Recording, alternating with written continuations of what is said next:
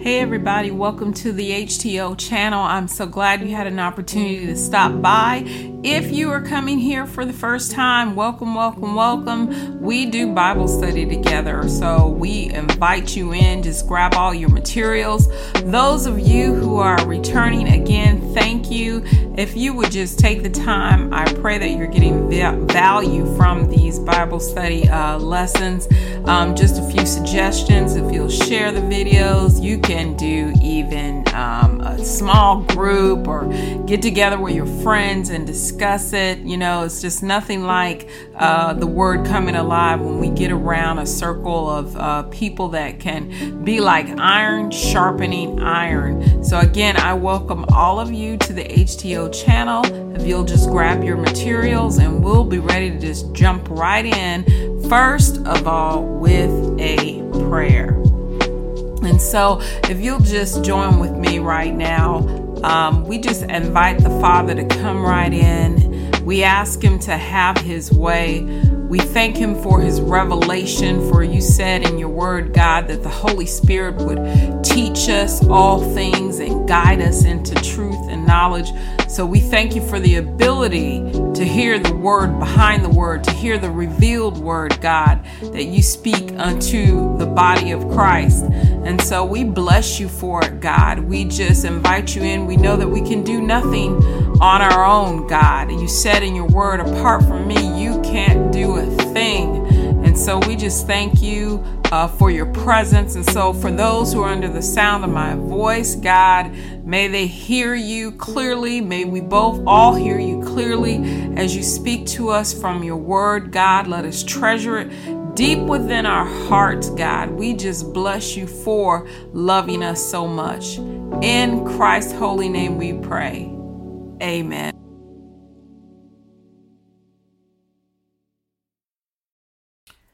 So today, everybody, we're going to start with Matthew 25, and we're going to start with an outline from BibleHub.com. If you want to check out one of my earlier videos, you can see how to actually use this resource. It is very helpful. So with that said, let's just go ahead and rock and roll and get started. So what is this chapter all about? Before we get into 25, if you want to actually flip back to 24, if you read 36 through 51, that will help set you up for what Jesus was talking about, where we are in the storyline. It starts with 25, but basically 36 through 51, there's some discussion about the days of Noah, and it's really just a warning about being ready at any hour. And so then Chapter 25 picks it up with the parable of the 10 virgins. And we'll see that through verses 1 through 13. And then it'll proceed with the parable of the talents. That's 14 through 30. And the sheep and the goats will end our chapter. And so as we do, we're just going to do like we normally do. We're going to read, and then as we're explaining the scripture, thinking about the scripture, we're going to pull out some life lessons from the scripture. Here's where I would encourage you to have your notebook or your journal or your tablet or whatever. You can actually, even if you have an additional phone, if you want to take a snapshot and include it somehow in a digital notebook, or you can actually write your own notes, whatever the Holy Spirit is revealing to you. You know, Paul says we all know in part. So whatever that I'm sharing with you, that's only part of the message. He may have greater and deeper truths to reveal to you. So with that said, let's go ahead and start with chapter 25. And if you'll notice, you'll see we'll stop along and we'll read some cross references, look at some commentaries when we need to. And then I'll also share my thoughts, things that the Holy Spirit has revealed to me. And then we just wrap it up. So let's start with verse 1. And it says, "Then the kingdom of heaven shall be likened to 10 virgins who took their lamps and went out to meet the bridegroom. Now 5 of them were wise and 5 were foolish. Those who were foolish took their lamps and took no oil with them, but the wise took oil in their vessels with their lamps." Okay, so we'll stop right there, verses 1 through 4. Sometimes when you go on too far, you can lose your place. So we have first, go ahead in your Bible or on again, I always tell people that you can actually download this off of a Bible website like Bible Hub, blueletterbible.org. What am I missing? Oh, YouVersion. And I'm in the New King James Version of the Bible. And if you don't want to mark in your Bible, you can print that out and then highlight along with me. So first go ahead and highlight the kingdom of heaven.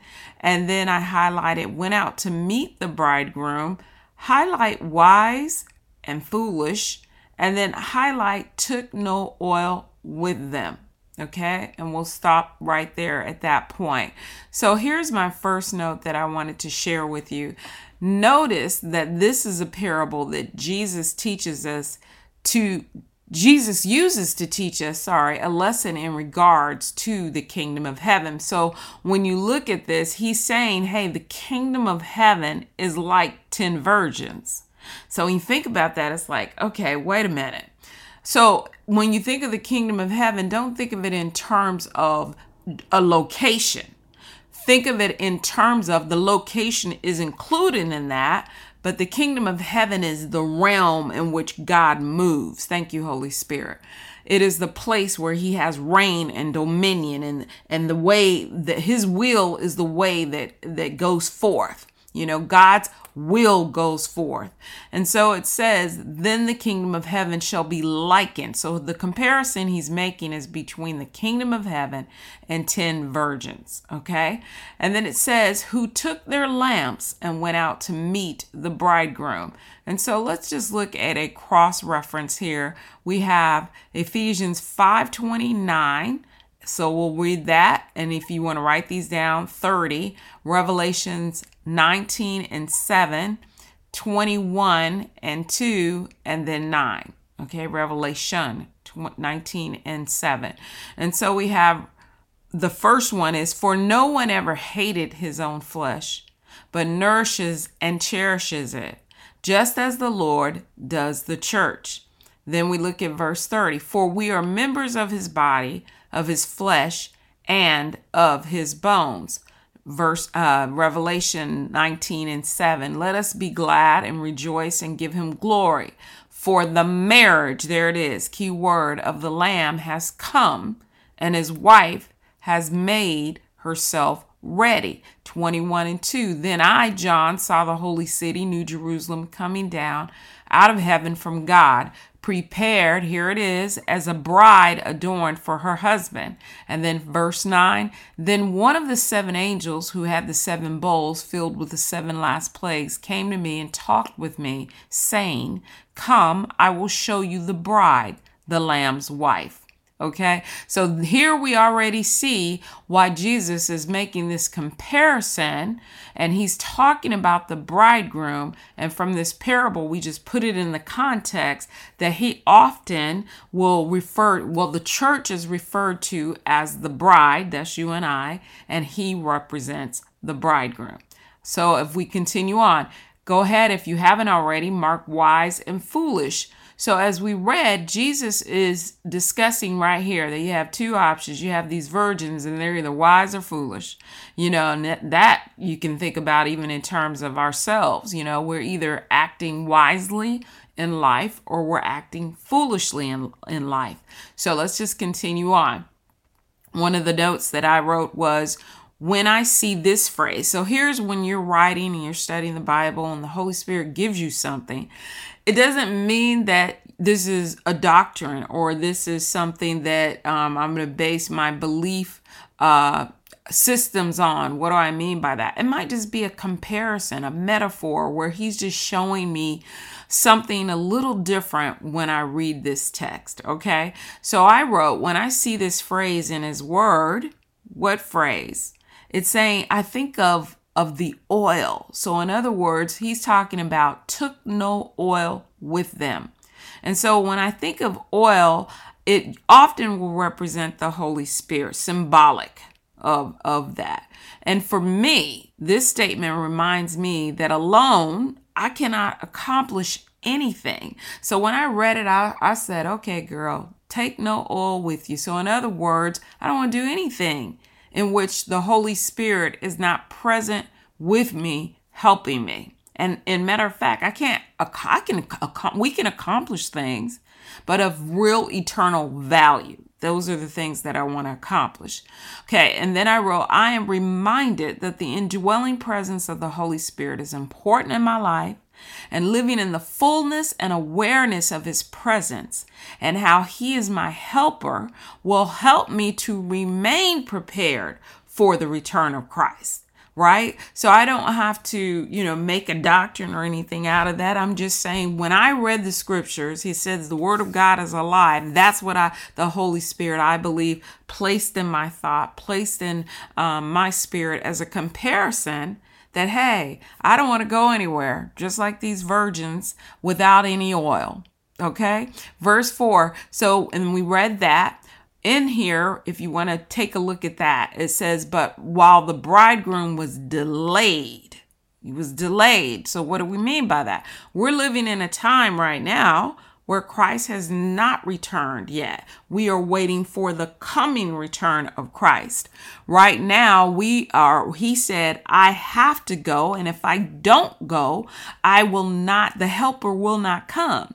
So in this dispensation of the church age, we have the Holy Spirit within us. And yes, there are references in other places in the Bible where Jesus says, we will come make our home within a believer. So in other words, the Trinity is always functioning in our life. But on the earth, he said, I will send the helper. And Jesus is now seated at the right hand of the Father. So he is delayed.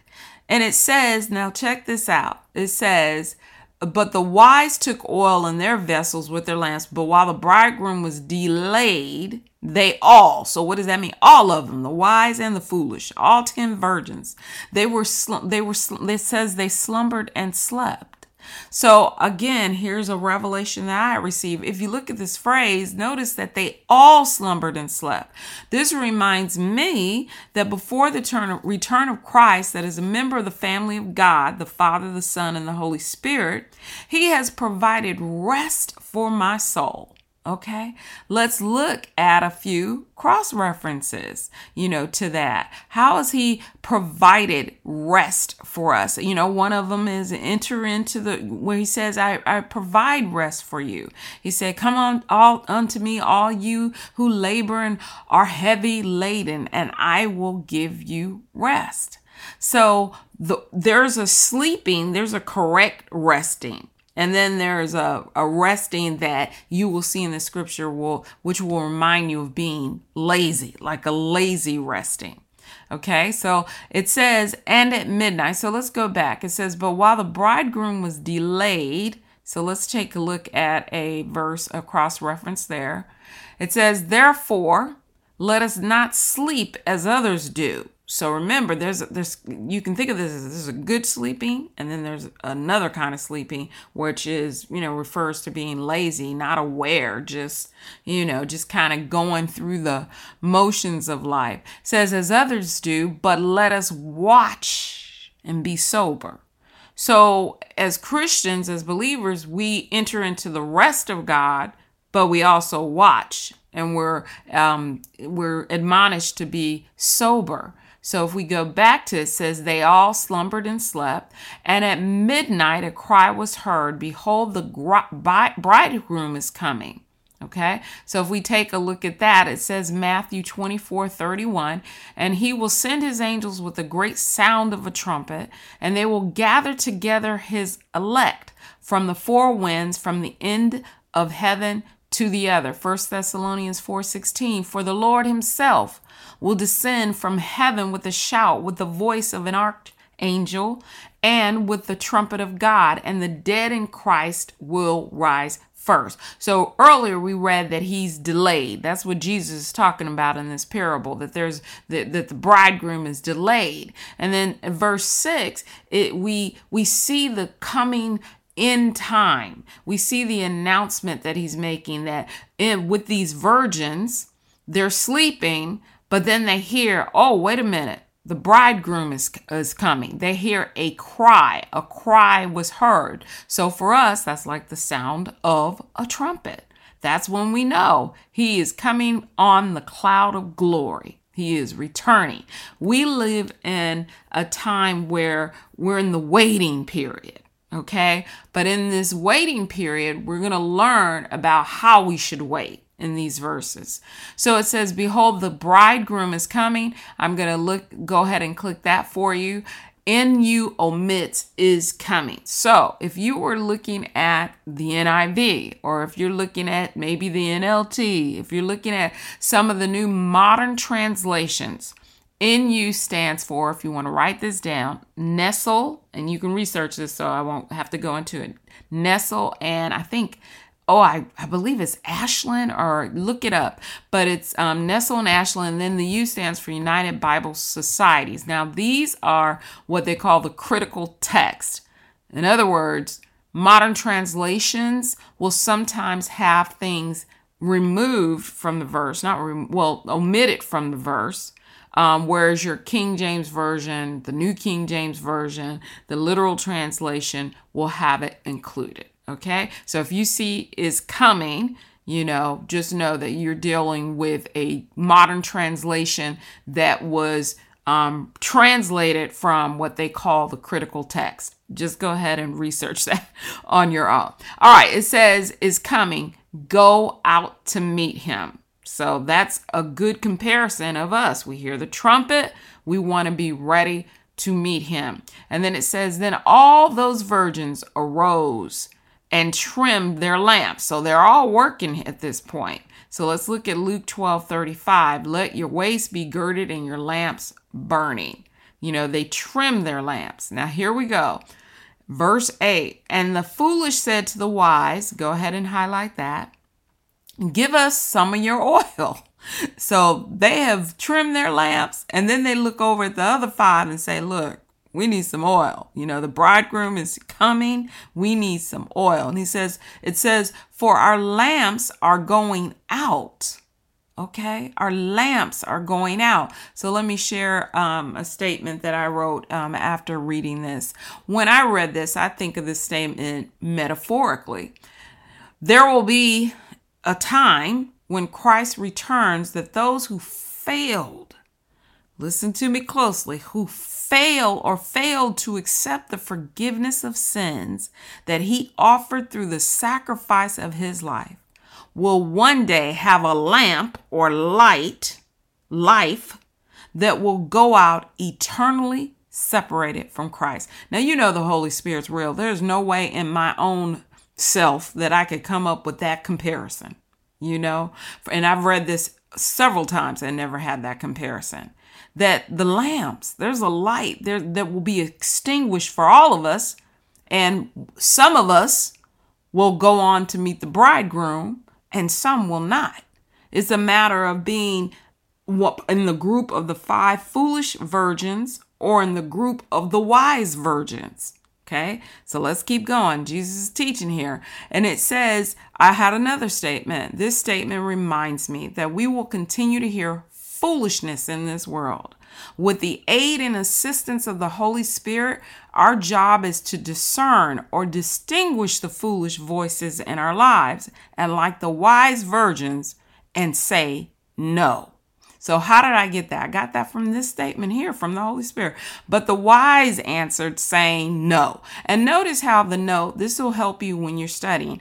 This isn't any big revelation. That was just a small lesson, to remind me as I was reading, okay, there's a lot of voices in this world, that we have those foolish virgins speaking in the ear or speaking to the wise virgin. So that was just a small little mini lessons to say, hey, say no. Reminding myself, say no to those foolish voices that I hear right now in the world.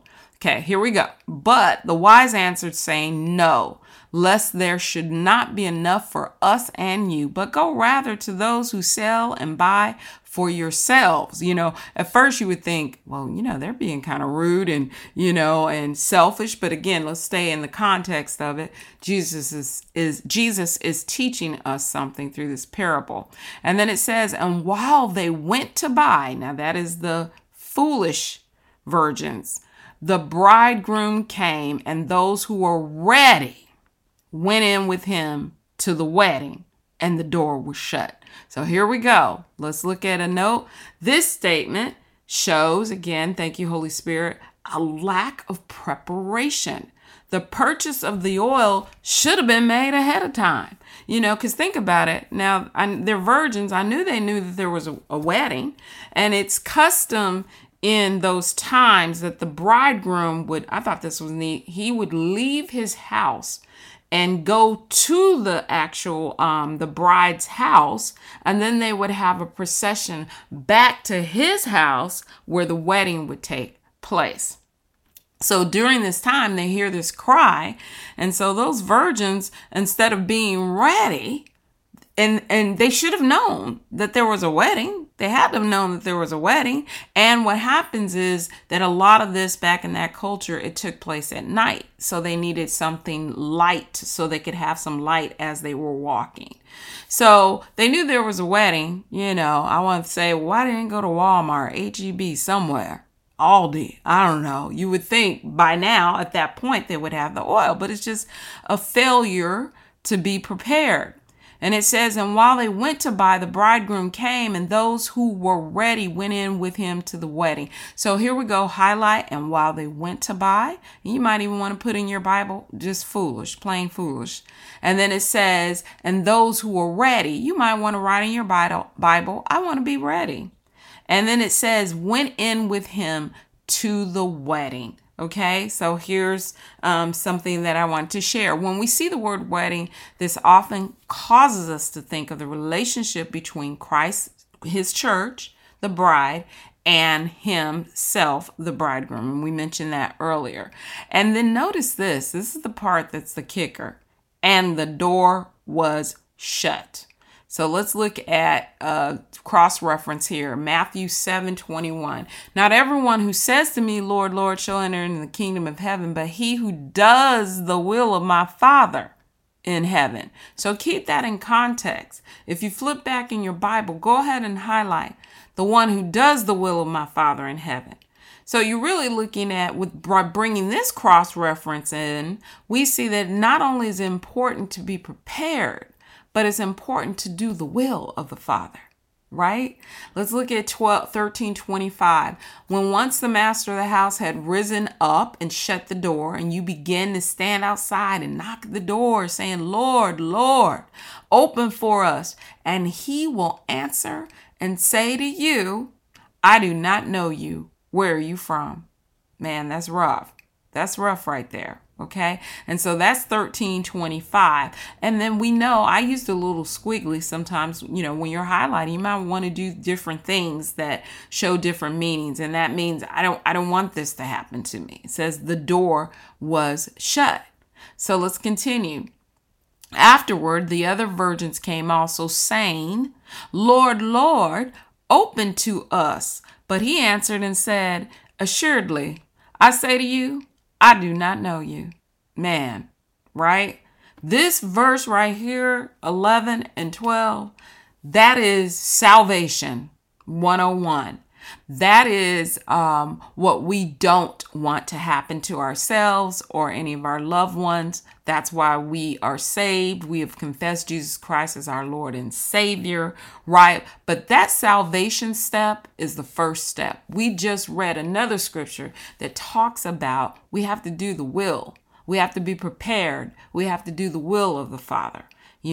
So I don't want to get ahead of myself. Let's go ahead and look at another cross reference. It says in Matthew 7:21, not everyone. Matthew 7:21. I think they have that coded wrong. Okay, let's just look at here. Luke 6:46. Not everyone for some reason it's coded. It seems like it's coded wrong. Okay, we'll see. All right, or this might be the cross reference to that. I'm not sure. All right, not everyone who says to me, Lord, Lord, shall enter the kingdom of heaven, but he who does the will. Okay, so we already read that. Let's just go back here. We saw Luke 13:25 through 30. When once the master of the house has risen up and shut the door, there we go again. And you begin to stand outside and knock at the door, saying, Lord, Lord, open for us. And he will answer and say to you, I do not know you. Where are you from? Then you will begin to say, we ate and drank in your presence, and you taught in our streets. But he will say, I tell you, I do not know you, where you are from. Depart from me, all you workers of iniquity. There will be, and let me go ahead and finish reading that out. There will be weeping and gnashing of teeth when you see Abraham and Isaac and Jacob and all the prophets in the kingdom of God, and you and yourselves thrust out. They will come from the east and the west, from the north and the south, and sit down in the kingdom of God. And indeed, these are last who will be first, and there are first who will be last. Now that's powerful. So when we see the door was shut, Jesus Christ is using this parable to warn us, to say what I love. Even so far, look at what we've collected. We know that through this parable, we need to be prepared. We've seen through our cross references that we need to do the will of the Father. And the biggest thing is this last part right here. I do not know you. That's where we don't want to be found, because in the last cross reference, they're saying, hey, we did all this stuff. So let's look at Psalm 5:5. The boastful shall not stand in your sight. You hate all workers of iniquity. You shall destroy those who speak falsehood. Okay, let's go back here. If we look at, let me go back here to this one.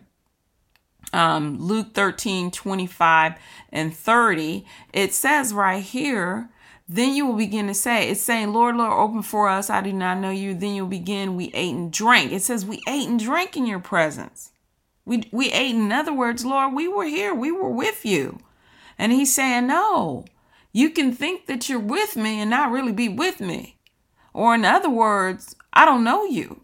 So it's not that we just saved and we think, I got my little ticket into heaven and that's it. We spend our lives getting to know the Father, opening our lives up to the Father, the Son, and the Holy Spirit.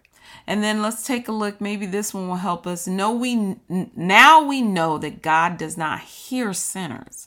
But if anyone is a worshiper of God and does his will, he hears them.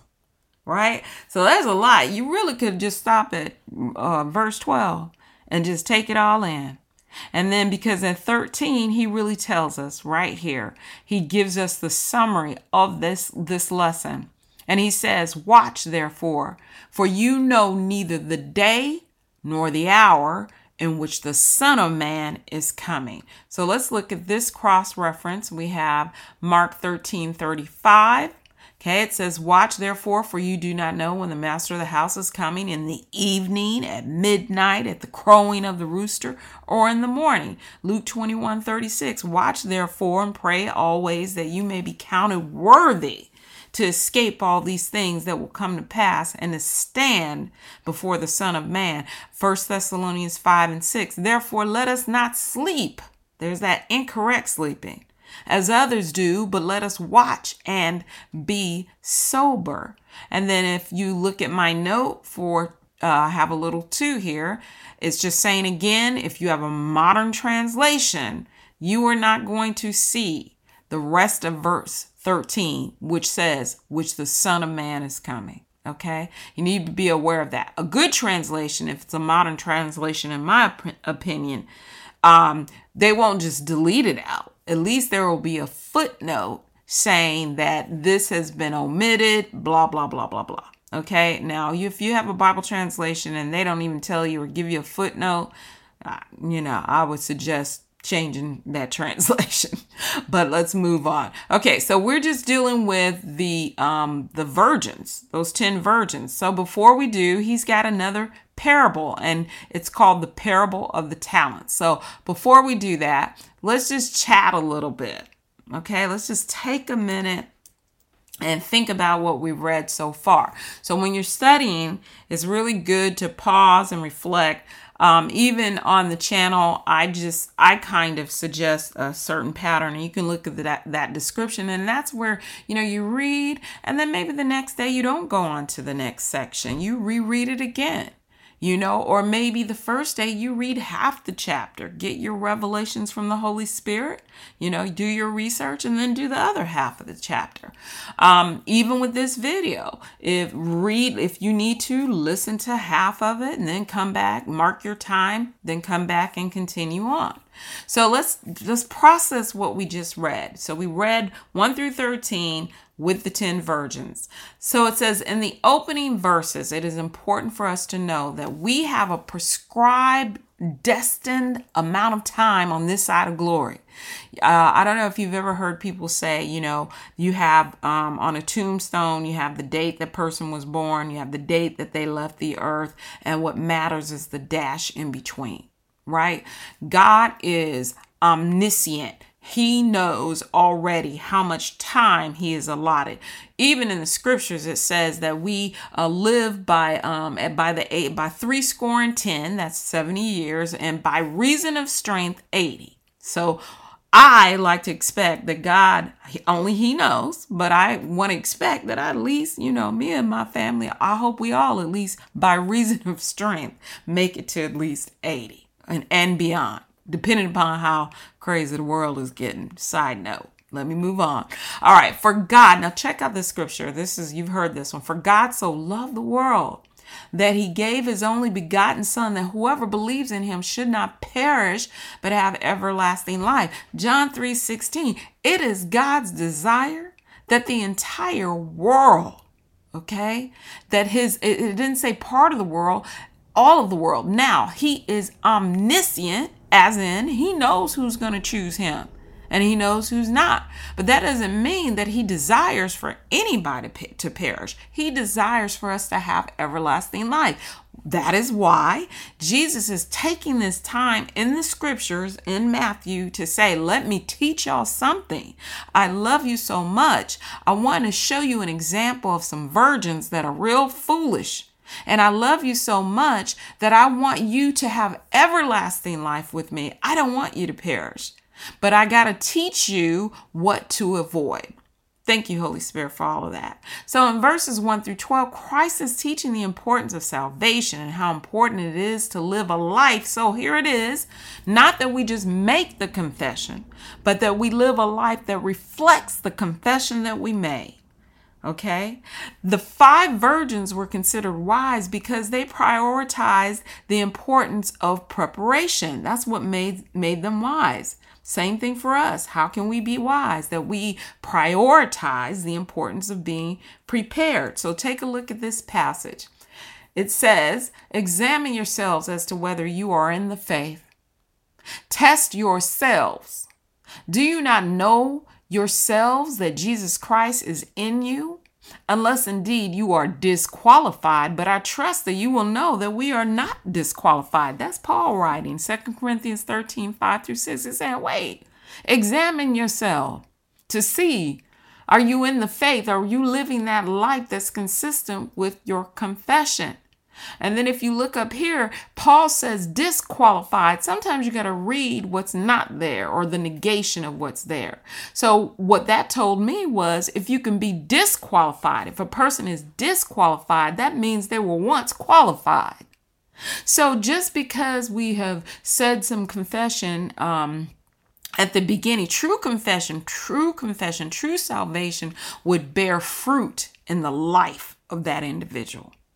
Okay. All right. So the 5 foolish virgins misused their time.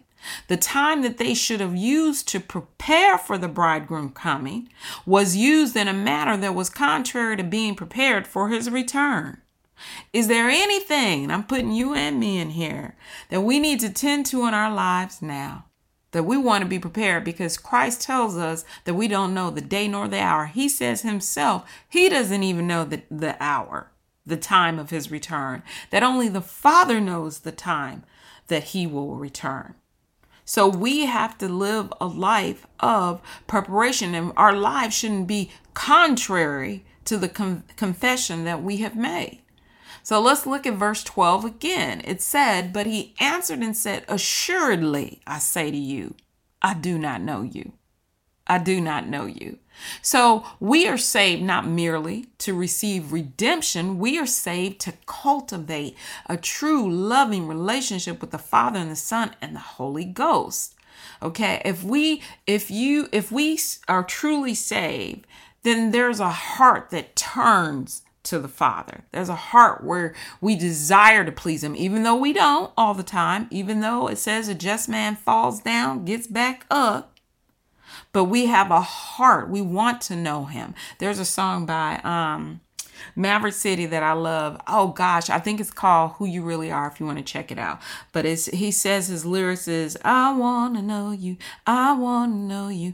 I want to know you. And he just says, who you really are. Right? And it's the same thing with us. God wants to know us. We want to know him. So check out this passage. And he went through the cities and villages, teaching and journeying toward Jerusalem. So we're talking about that he is Jesus. Then one said to him, Lord, are there few who are saved? And he said to them, strive. Check out that word, strive to enter through the narrow gate. For many, I say to you, will seek to enter and will not be able. Okay, what does that remind us of? When he said, I don't know you. Assuredly, I say unto you, I don't know you. When once the master of the house has risen up and shut the door, that reminds us of those virgins, that bridegroom, that wedding door, that door has been shut. And it says you begin to stand outside and knock, same thing with those virgins, at the door saying, Lord, Lord, open for us. And he will answer and say to you, I do not know you. Where you are from. Then you will begin to say, we ate and drank. This is that same scripture in your presence, and you taught in our streets. But he will say, I tell you, I do not know you, where you are from. So we've read all of that. So that's just re-emphasizing how important it is for us to know the Father. Because it's not, a lot of times, and I'm not saying sin is not a big deal. It is a big deal. We do try to allow the Holy Spirit to sanctify us. But some people, or others, I'll say, I hope not me and you, the fault will be that the Father doesn't know them. They didn't spend any time, It was like, okay, I don't have time to read that Bible. That Bible is, and I'm saying this because I used to say that. And I wouldn't even say, well, yeah, I would say, hey, I don't understand it. I don't have time to read it.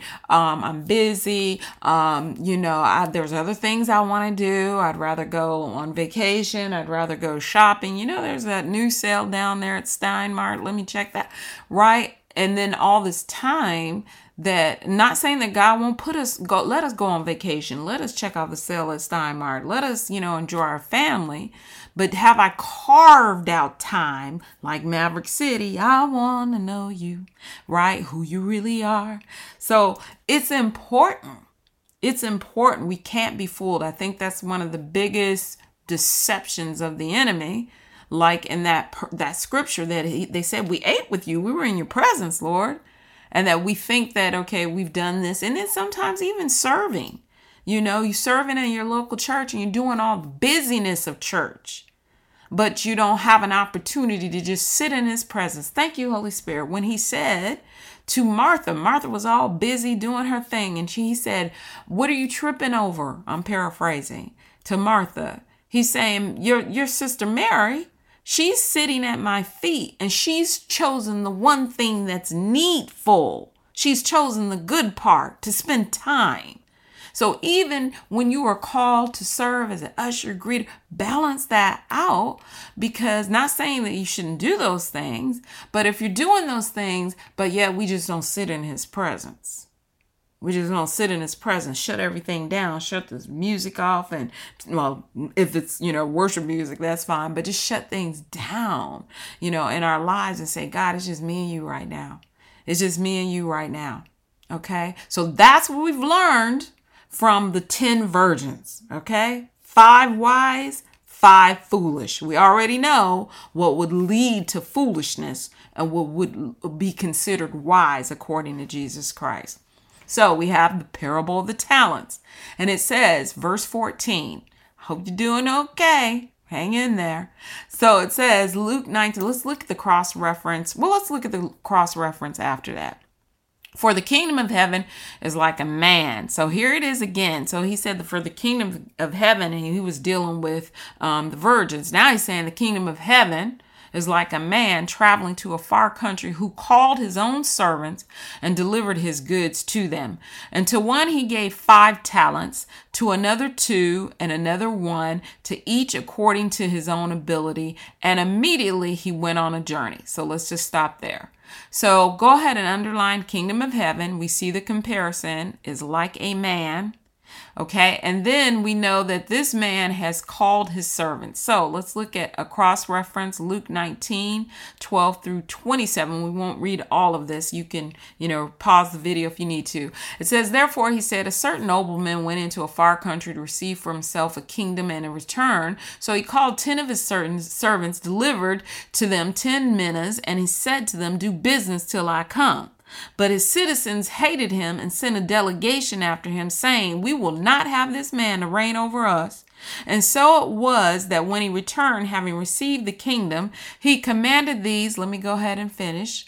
He says he commanded these. Let me catch up where I was. And so it was that when he returned, having received the kingdom, he then commanded these servants to whom he had given the money to be called to him, that he might know how much every man had gained by trading. You're going to see the similarity in a minute. I'm going to finish it out for us. Then came the first, saying, Master, your mina has earned 10 minas. And he said to him, well done, good servant, because you were faithful in a very little, I have authority over 10 cities. And the second came, saying, Master, your mina has earned 5 minas, or minus, excuse the pronunciation if I'm wrong. Likewise, he said to him, you also be over 5 cities. Then another came, saying, Master, here's your mina, which I've kept put away in a handkerchief. For I feared you, because you are an austere man. You collect what you did not deposit and reap what you did not sow. And he said to him, out of your own mouth I will judge you, you wicked servant. You knew that I was an austere man, collecting what I did not deposit and reaping what I did not sow. Why then did you not put my money in the bank, that at my coming I might have collected it with interest? And he said to those who stood by, take the mina from him and give it to him who has 10 minas. But they said to him, Master, he has 10 minas, for I say to you, that to everyone who has will be given, and for him who does not have, even what he has will be taken away from him. But bring here those enemies of mine who did not want me to reign over them and slay them before me. Stop it. Stop it. Come on, Jesus, right? So we like to, we only like to speak of the loving Christ, but we don't, and he is love. So let me clean that up. But we also have a just Father, a just Christ, a just King, where it's an invitation. And if we don't accept the invitation, there is, you can fill it in. We used to say blank to pay. Okay. Literally blank to pay. All right. So it says, so that's very similar to what we're getting ready to read. And so he said again, there are these servants. He has given them his goods to them, and then he's given, go ahead and circle 5, circle 2 or square 2, put a square or circle around 1, and then it says according to his own ability, and then what? He left. So let's just take a look at what is a talent. I thought this was very interesting. And it says that a talent weight, let me see if I can expand that for you. A talent weight was an ancient unit for measuring value in Greece. Rome and the Middle East. In the New Testament, a talent was a unit of measurement for weighing precious metals. Okay, usually gold and silver. In the New Testament, a talent, that was the Old Testament, I'm sorry. In the New Testament, a talent was a value of money or coin. The meaning of talent, the Hebrew term for talent was, and that's that word there, a flat, round gold or silver disc or circular shaped loaf. In the Greek language, the word comes from talanton, a large monetary measurement equal, check this out, to 6,000 drachmas or denarii, the Greek and Roman silver coins. The talent in the New Testament, the term talent meant something very different than it does today. The talents Jesus Christ spoke of in the parable of the unforgiving servant and the parable of the talents referred to the largest unit of currency at the time. A talent represented a rather large sum of money. According to New Nave's Topical Bible, one who possessed 5 talents of gold or silver was a multimillionaire by today's standards. Some calculate the talent in the parable to be equivalent to 20 years of wages for the common worker. Other scholars estimate more conservatively, valuing the New Testament talent somewhere between $1,000 to $30,000 today. And that was retrieved from learnreligions.com. Now, that's no joke. You know, I'm thinking of this little dinky coin, but it said here when we read this that it was worth 6,000 denarii. Right. And so I looked that up and I said, okay, hey, assuming that, where do they get the 20 years? They're talking about it would take someone 20 years. And this is just one talent. They were given 5. Right. So if you took, it says equal to 6,000 denarii, just one of them. So all you have to do is take 6,000 times 5. But also the 20 years, it would take them 20 years, let's assume someone worked for 6 days out of a week. Let's say there was 52 days out of the year. I think that comes out to about like 312. Then if you do the multiplication of that, 312 days of that, and then you multiply it out, it comes to about like 19 point something years that it would take for a person to for that to equal. It was a day's wage. You know, it would equal to one talent was I think, let me make sure I say that right, measurement equal to 6,000 denarii. Let me correct that. Okay, so he was given 5, so that's a large sum of money. And to another 2 and 1, and then check this out, according to his own ability. So we can get from that too, the things that we are given, you know, the Holy Spirit and God predetermined ahead of time how he would build us, how he would make us, you know, the resources that he's given us, the gifts, the talents, you know, financial resources that he's given us, even the time here on earth. You know, so here we go. So we know that he went on a journey. So here's again something that the Holy Spirit impressed upon me. When I read this phrase, I think of the ascension of Christ, because why? It says he went on a journey. So you know that, remember, after the resurrection, it says Jesus Christ was taken up. So I think of that journey as the ascension of Christ that the disciples witnessed. It says the fact that he is now seated on the right hand of the Father, and Christ has entrusted the body of Christ with the work of his ministry. He has left us as stewards of the work he has already accomplished and still expects to accomplish through his church. That's deep.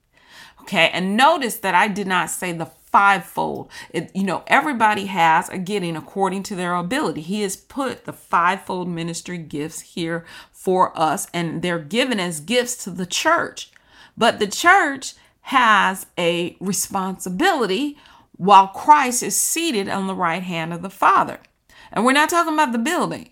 We're talking about the church, the ecclesia, the called out ones, that regardless of your title, if you're saved, there's something we should be stewarding. So let's keep reading. Then he who received the 5 talents went and traded with them and made another 5 talents. And likewise, he who had received 2 gained 2 more also. But here's that but, he who had received 1 went and dug in the ground and hid his Lord's, check that out, money. After a long time, the Lord of those servants came and settled accounts with them. So let's go back. So we know he went on a journey. Okay, so we have this guy who comes in, and the first two, they have gained. So if you want to, you can actually circle that. Let's see. It says they made another 5 talents. And then you have another one who gained 2 more. And then you have this other dude, right? It says he hid his Lord's money. It's actually, I'm sorry, it's funny, but it's not, because I got to stick with the seriousness of it because he's teaching us a lesson. But honestly, y'all, me and my goofy self, I probably would have hit it too. So, I'm just saying. After a long time, the Lord of those servants came and settled accounts with them. So remember, this servant left something in possession with these 3 servants. And now he's coming back to settle accounts. Now that'll preach right there. So if you look at, it says, for the church, who does this remind you of? Well, I kind of gave it away. The Lord of those servants is the same as Christ is to us. And then it says they settled accounts. Okay? Think about this. Jesus will, it's not even will he. I wanted you to think about it. We already know. He will come and he will settle accounts. He will look to see, what did you do with the time in between, the dash in between. What did you do with it? We can't just say, oh, I just confessed like the other group of people earlier. We ate in your presence.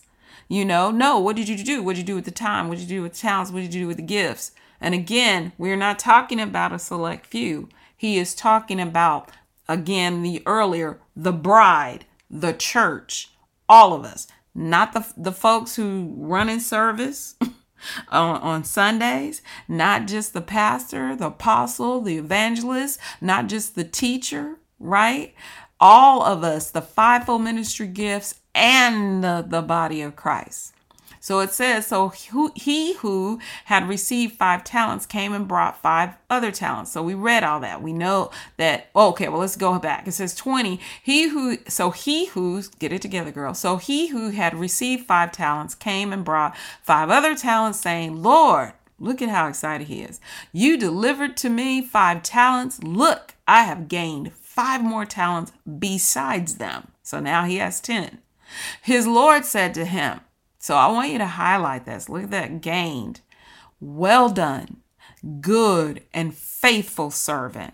You were faithful over a few things. I will make you ruler over many things. Let's look at a cross reference. Luke 16:10. He who is faithful in what is least is faithful also in much. And he who is unjust in what is least is unjust also in much. In other words, it doesn't matter how much you have. One person had 5 or one person had 2. But were you faithful over the amount that you were given? 1 Corinthians 4:2, moreover, it is required in stewards that one be found faithful. 2 Timothy 4:7 and 8, I have fought the good fight. Paul, come on. I have finished the race. I have kept the faith. Remember he talked about being disqualified, right? Kept the faith. Not falling into a state where now I denounce God. I'm not doing nothing, in his kingdom. All of that. It says, okay, over a few things, I will make you ruler over many things. Cross-reference. Let's look at this. Matthew 24:47. Assuredly I say to you that he will make him ruler over all his goods. 25:34 in Matthew. Then the king will say to those on his right hand, come, you blessed of my Father, inherit the kingdom prepared for you from the foundation of the world. We're going to see that later on. 46. We're going to see that one later on. Luke 12:44. Truly I say to you that he will make him ruler over all that he has. 22 and 29. And I bestow upon you a kingdom just as my Father bestowed one upon me. Verse 30. That you may eat and drink and at my table in my kingdom and sit on thrones judging the 12 tribes of Israel. Now, if we look at that in context, I believe he was talking to the disciples there. But we're still invited to the table. Okay, keep that in mind. We're invited to the table. Revelations 3:21. To him who overcomes, I will grant to sit with me on my throne, as I also overcame and sat down with my Father on his throne. And then we have again, let's see, Let's see here. Did I get all of them? I think we did. Didn't we get 2 Timothy 4, 7, 8? Yeah, we did. We have all that. Okay. And then we did the cross references here too as well. I will make you ruler over many things. Okay. It says, enter into the joy of your Lord. So that's part of that reward. Okay, the reward of doing the things that we were called and instructed to do by the Holy Spirit. Check this out. 2 Timothy 2:12. If we endure, we shall also reign with him. If we, sounds like the foolish and the wise, if we deny him, he also will deny us. Hebrews 12:2, looking unto Jesus, the author and the finisher of our faith, who for the joy that was set before him endured the cross, despising the shame, and has sat down at the right hand of the throne of God. Think about it. Jesus Christ, he even had that opportunity in the Garden of Gethsemane. He was saying, Father, take this cup from me. He did not want to do it. He did not want to do it. That key word right there, this is for all our faith. In the middle of that scripture, he says, nevertheless, not my will, but thine own will be done. How can we think that we're any different? That if Jesus Christ couldn't come here to the earth to do his own will, and he is truly God in human form, if he couldn't do his own will, what would make us think that we could? Okay. 1 Peter 1 and 8, whom having not seen you love, though now you do not see him, yet believing you rejoice with joy inexpressible and full of glory. That's that bridegroom being delayed. Okay, that we express joy. We can have joy in waiting for his return. Okay, continuing verse 22. And, I wanted to show y'all really quick. I don't even know if I can find it. Let me see if I can find, where are we at? We are at Matthew 25. Let's do 22. Let's see. Okay, here it is. A talent. I wanted to show you that, what it looks like. You think about our coins and everything like that, how far we've come from our traditional coins now. And it says it's a Roman attic. It says attic talent of Antiochus the third. And then you have some other currency down here. And then they even show you a denarius. I guess they're saying in today's time, I don't know, would it be worth $25? I guess we'd have to look that up and see. They are still trying to figure all of that stuff out. All right, so we're moving on. He also, who have received 2 talents, came and said, Lord, you delivered to me 2 talents. Look, I have gained 2 more talents besides them. His Lord said to him, well done. Again, here's the description, good and faithful servant. You have been faithful over a few things. I will make you ruler over many things. Enter, here's that joy again. Enter into the joy of the Lord. Psalm 16:11. You will show me the path of life. In your presence is fullness of joy. At your right hand are pleasures forevermore. John 15:10. If you keep, conditional. We don't teach this enough.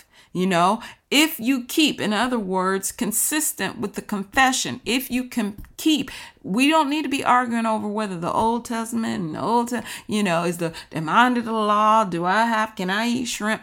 Come on.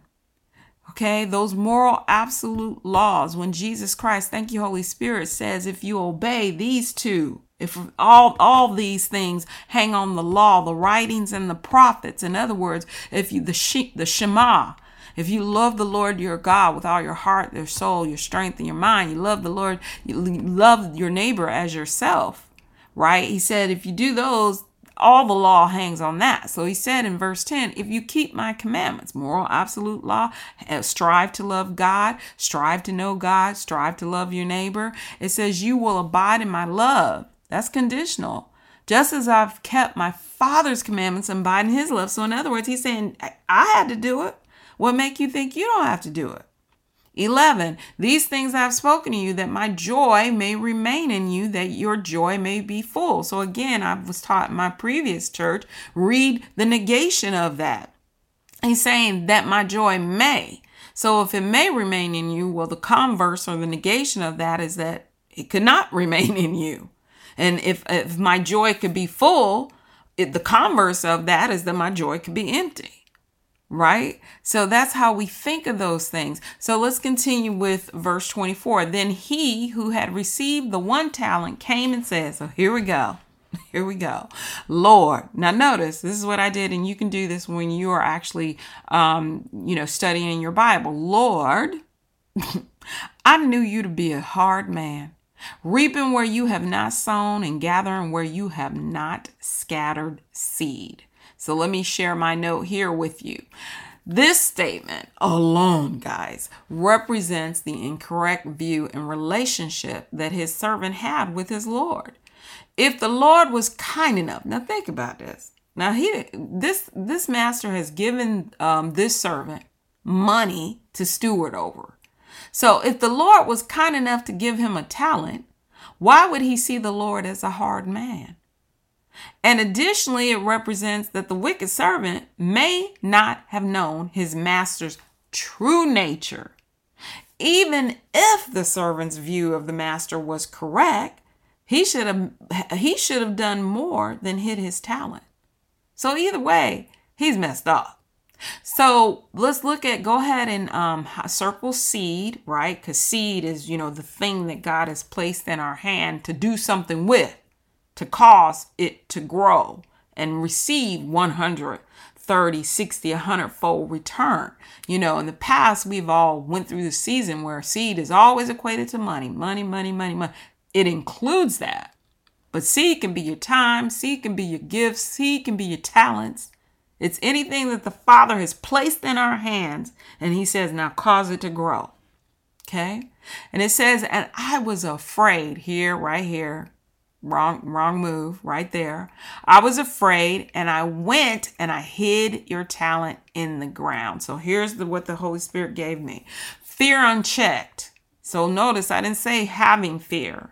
Fear unchecked. We're all going to experience fear, or I'll just speak for me. There are times in my life, past, present, future, that I'm going to experience fear. Yes, I know the scripture. God has not given us a spirit of fear. That doesn't mean that I don't experience fear, but the point is, do I check it?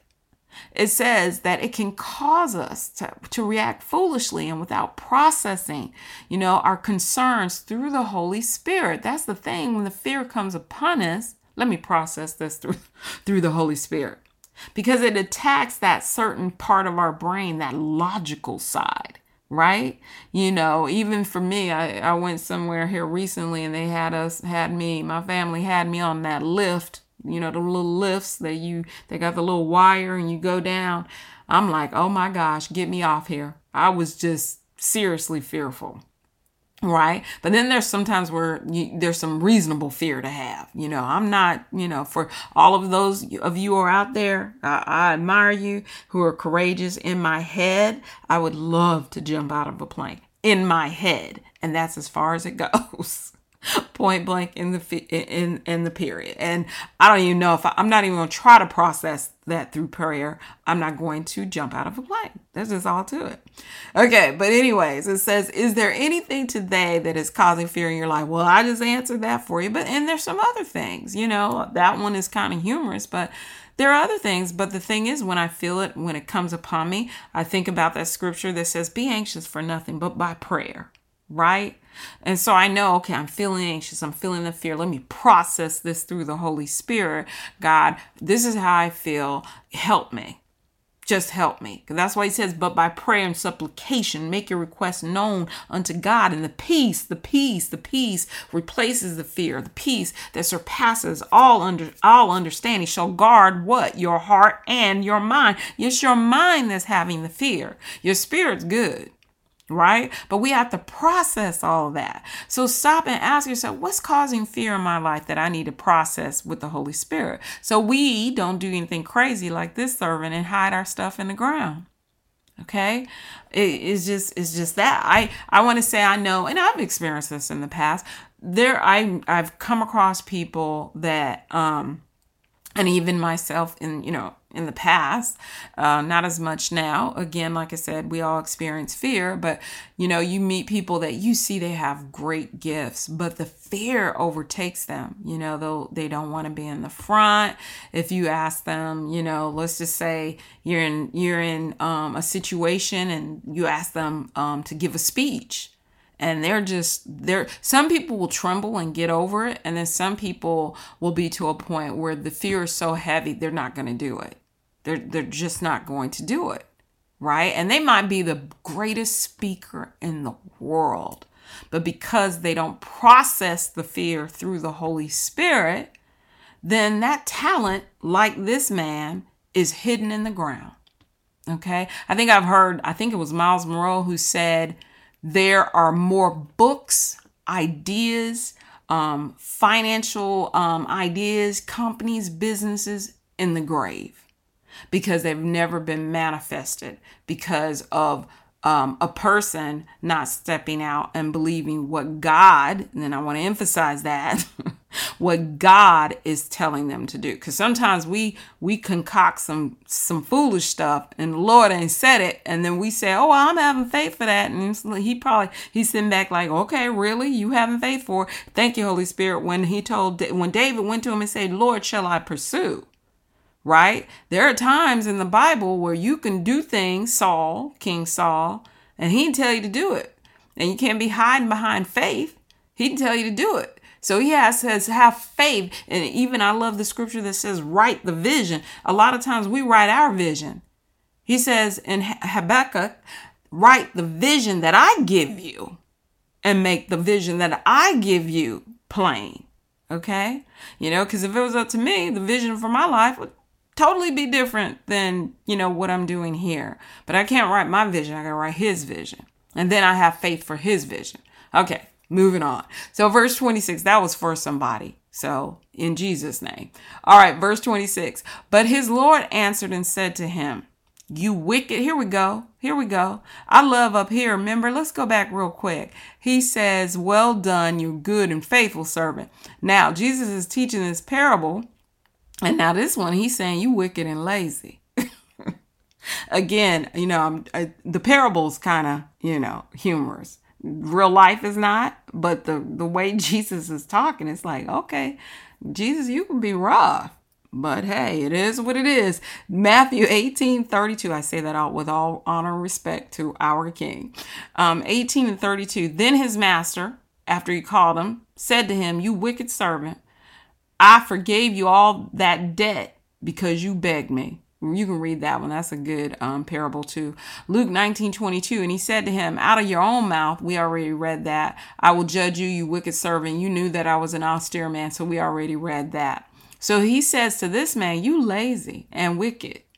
And it says, you knew that I reap where I have not sown. And so the master, this is what gets me in this. He's agreeing with him. Because earlier he said, I hid in the ground because I knew you were a hard man and you reap where you didn't sow. And the master, he didn't even disagree with him. He said, you knew I was that way. And he's saying, but that still don't give you an opportunity to be off the hook. And it says, and I gather where I don't scatter the seed. And, right, I can see the master saying, and.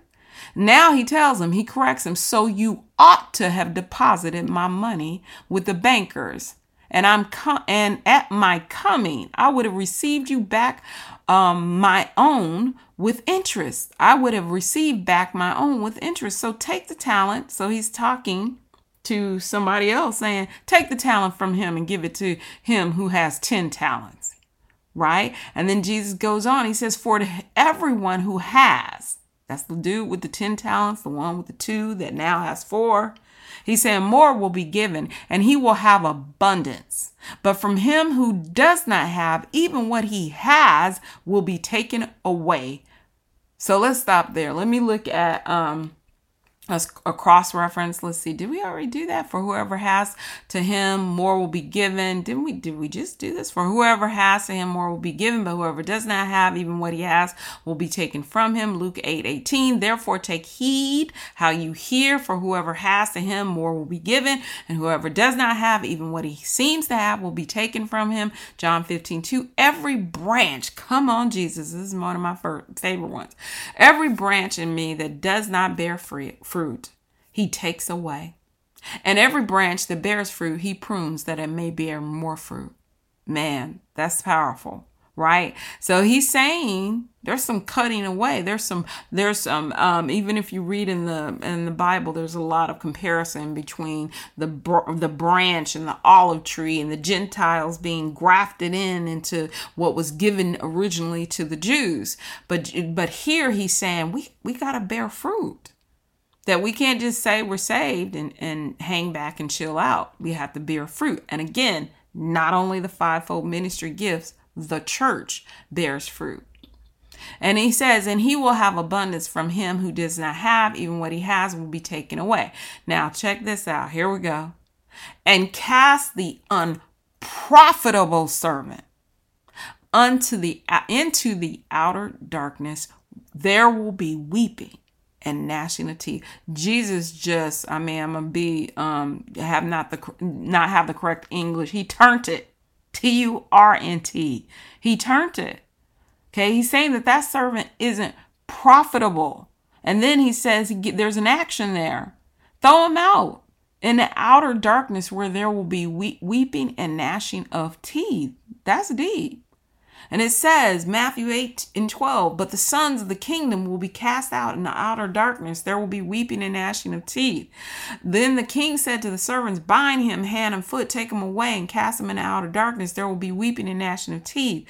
Luke 13:28, there will be weeping and gnashing of teeth when you see Abraham and Isaac and Jacob and all the prophets in the kingdom of God and yourselves thrust out. Right? When you think about Lazarus and the rich man, it's all of it, because it says, paraphrasing it, the rich man, Jesus, he says to him, or I forgot who it was who spoke to him, so forgive me on that. I want to call the name, but he says, I can't, there's a great chasm between you and Lazarus. That on this earth, you had all the things you needed. You had all the money you needed. You were a rich man. That's why Jesus said it's harder. It's easier for a camel to go through the eye of a needle than a rich man. Why? Because sometimes when you have an overabundance, you don't have a dependence.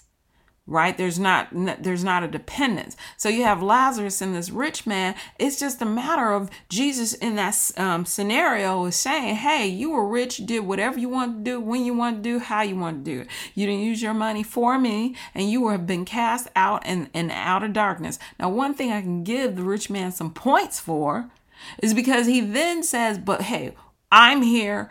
I see I can't do anything about it, but whatever you do, please tell somebody, go tell my people, go tell my family, don't come here, right? So this stuff is serious. He tells us there will be weeping and gnashing of teeth. And I think we just saw this. Yeah, we just saw this. So let's take a look at this cross reference to there will be weeping and gnashing of teeth. Matthew 7:23. There it is. And then I will declare to them, I never knew you. Depart from me. See how it comes back full circle to what we were talking about earlier? So it's all of this that feeds in what we do with our time, being prepared for the bridegroom to return, and then knowing Christ. He's saying, depart from me. I never knew you. I never knew you. And then again, you practice lawlessness, right? Not sitting around talking about, okay, well, did I eat shrimp today? And that's lawlessness. It's the absolute moral code. It's keeping the Shema. It's saying, I want to love the Lord thy God with all my heart, with all my soul, with all my strength, and all my mind. Okay. Now let's look at Matthew 24:51. We'll do that later because that's in this chapter. But he says there will be weeping and there will be gnashing of teeth. Psalm 112:10, the wicked will see it and be grieved. He will gnash his teeth and melt away. The desire of the wicked shall perish. Man, that's deep. And so we went through two parables, basically. We have the virgins, and then we have the servants, the three servants. So let's just chat for a minute and see what do we learn from this. We got to synthesize, seem like a lot, 30 verses. It says, in this passage, we see the parable of the talents taught by Christ, similar to the virgins. So draw the similarities. You can even pause the video right now and just think about what similarities do I see? So let me share mine. The three servants each had options, right? We have those same options available today. So if you think of the virgins, right? You can be foolish or you can be wise. It says, and then also like the virgins, instead of wasting time, the foolish ones, we need to avoid wasting the gifts that God has given us to build his kingdom and carry out his will. Okay. And then if we, just thinking about those who had the talents, they did something with the seed. They did something with everything that God had entrusted to them. Okay, so let's check out this verse. For Christ said that he said to them all, if anyone desires to come after me, let him deny himself and take up his cross daily. So let me stop right there. First part is denying.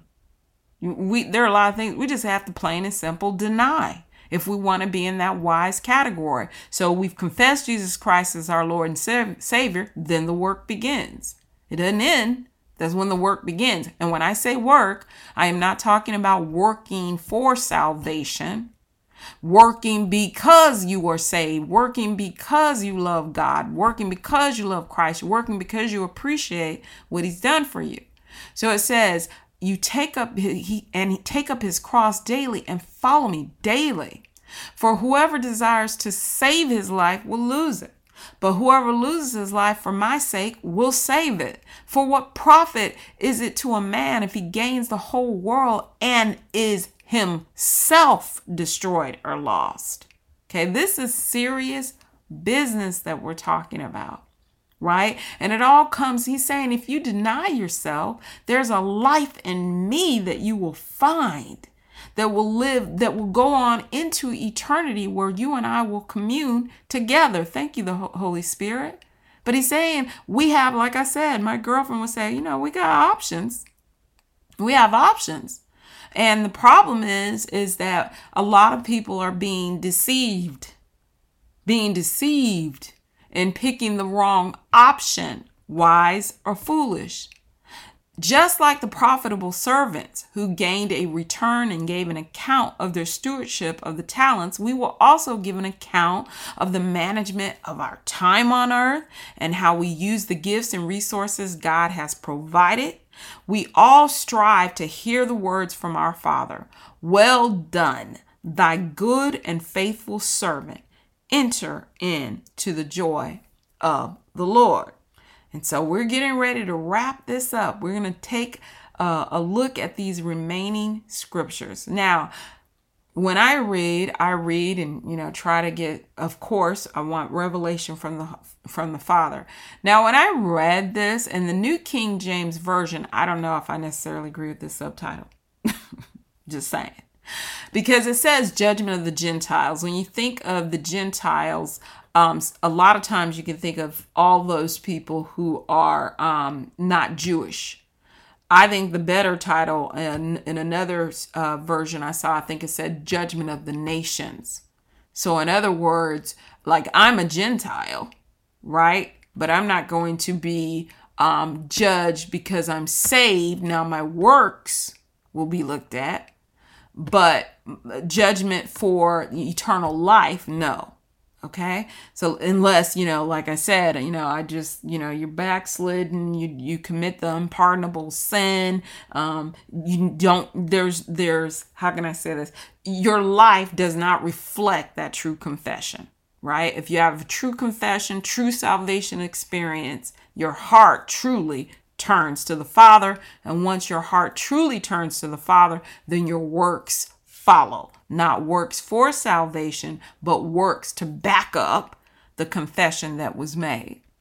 All right, when the Son of Man comes in his glory and all the holy angels with him, then he will sit on the throne of his glory. So we'll stop right there.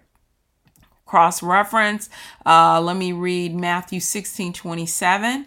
For the Son of Man will come in the glory of his Father with his angels, and then he will reward, check this out, this is not salvation, it's saying reward each according to his works.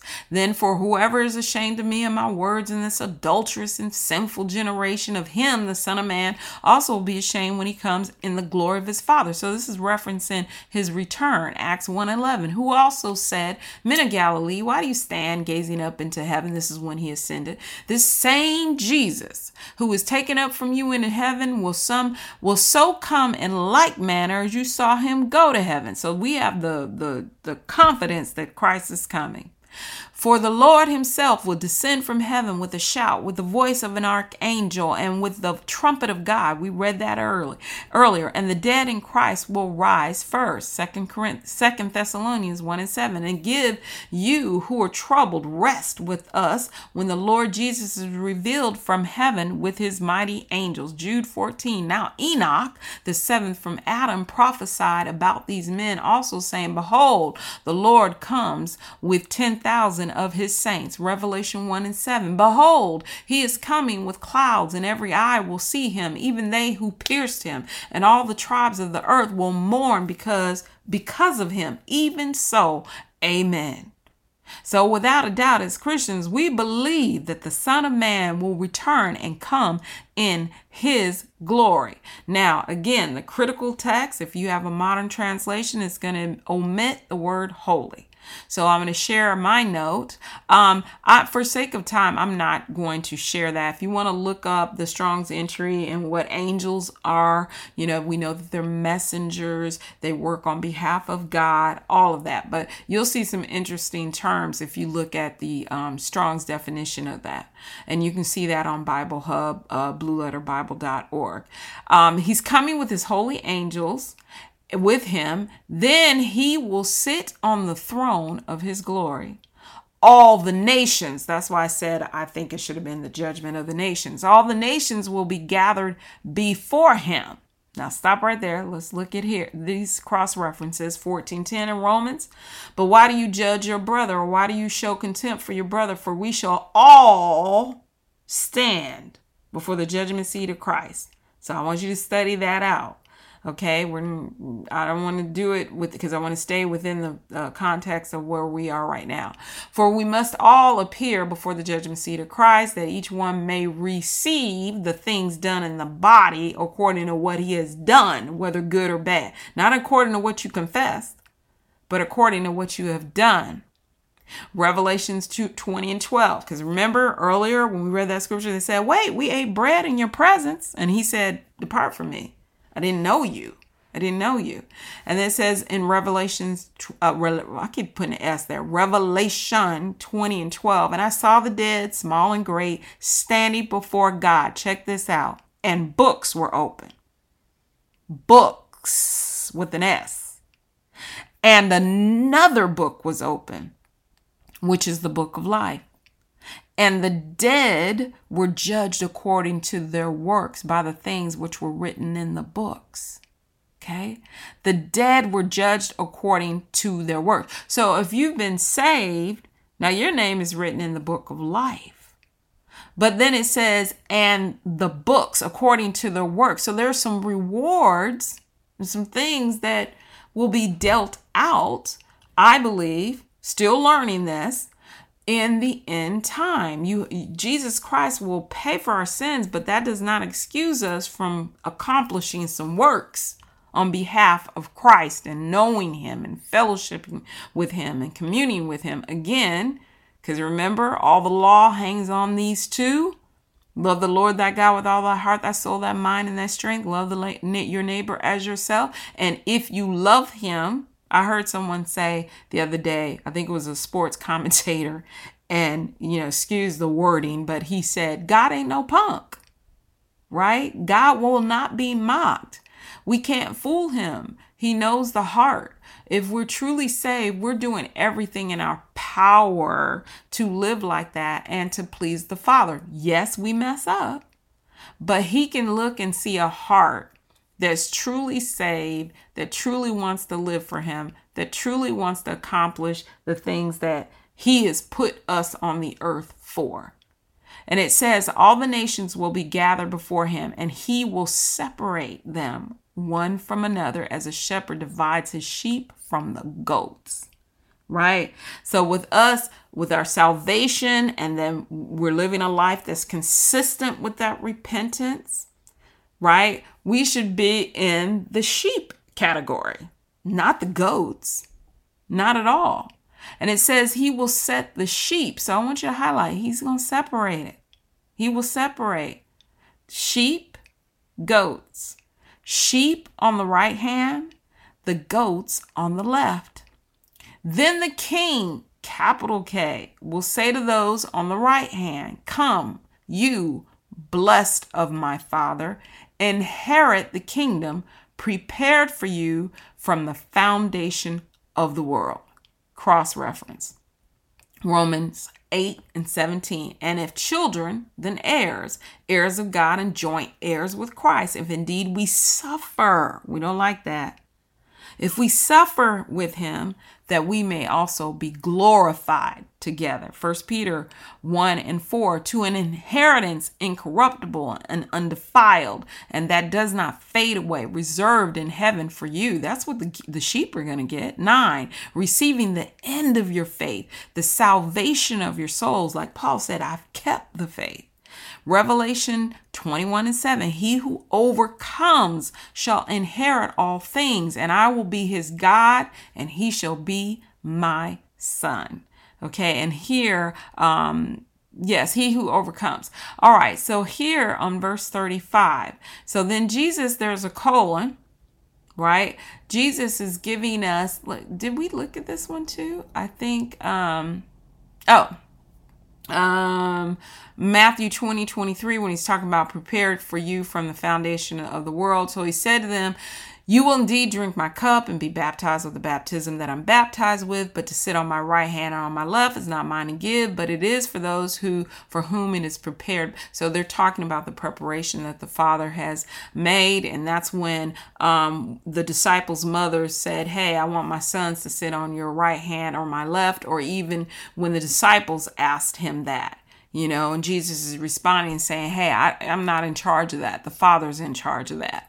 But it is written, eye has not seen, nor ear has heard, nor have entered into the heart of man the things which God has prepared for those who love him. That's that sheep. Hebrew 11:16. But now they desire better. That is a heavenly country. Come on. Therefore, God is not ashamed to be called their God, for he has prepared a city for them. Think about that New Jerusalem coming down. All right, 35. For I was hungry. So here we have a colon. So here we go back into some works, basically, that Jesus is going to delineate out. And he says, again, he's doing that separation. He's saying, I was hungry, circle that, you gave me food. I was thirsty, circle that, you gave me drink. I was a stranger, you took me in. I was naked, you clothed me. I was sick, you visited me. I was in prison, and you came to me. Okay. And so here again, cross references, Isaiah 58:7. Is it not to share your bread with the hungry? And he's talking about the fast that you desire, the fast that he desires of us. Is it not to share your bread with the hungry, and that you bring to your house the poor who are cast out? When you see the naked, that you cover him and not hide yourself from your own flesh? Ezekiel 18:7. If he has not oppressed anyone, but has restored to the debtor his pledge, has robbed no one by violence, but has given his bread to the hungry and covered the naked with clothing.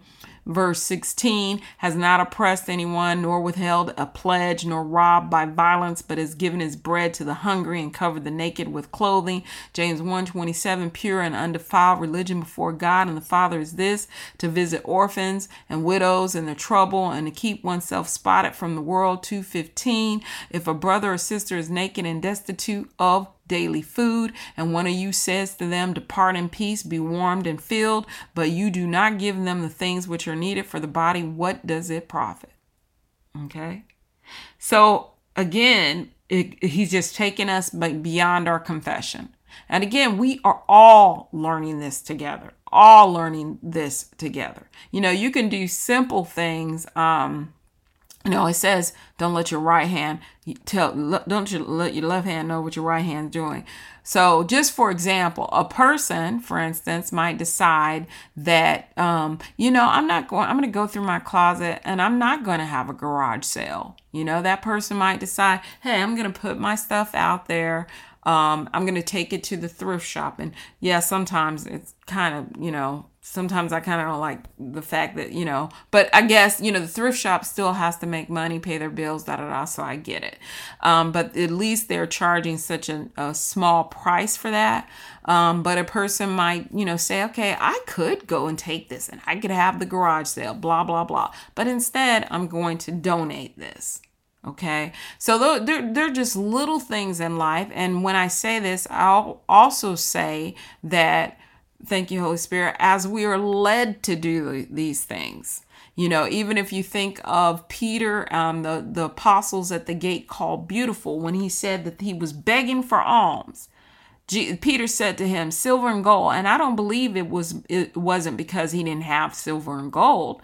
I believe that he wasn't led to give him silver and gold. There was something greater.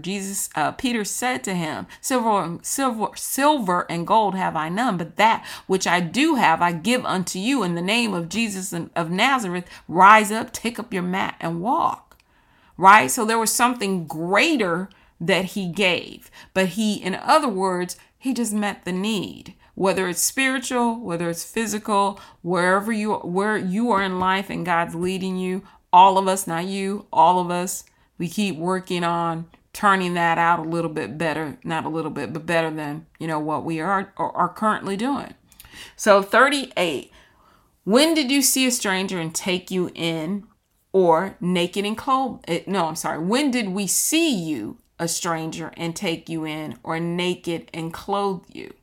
And then, or when did we see you? So who's asking this? Remember, it's the righteous that are saying this.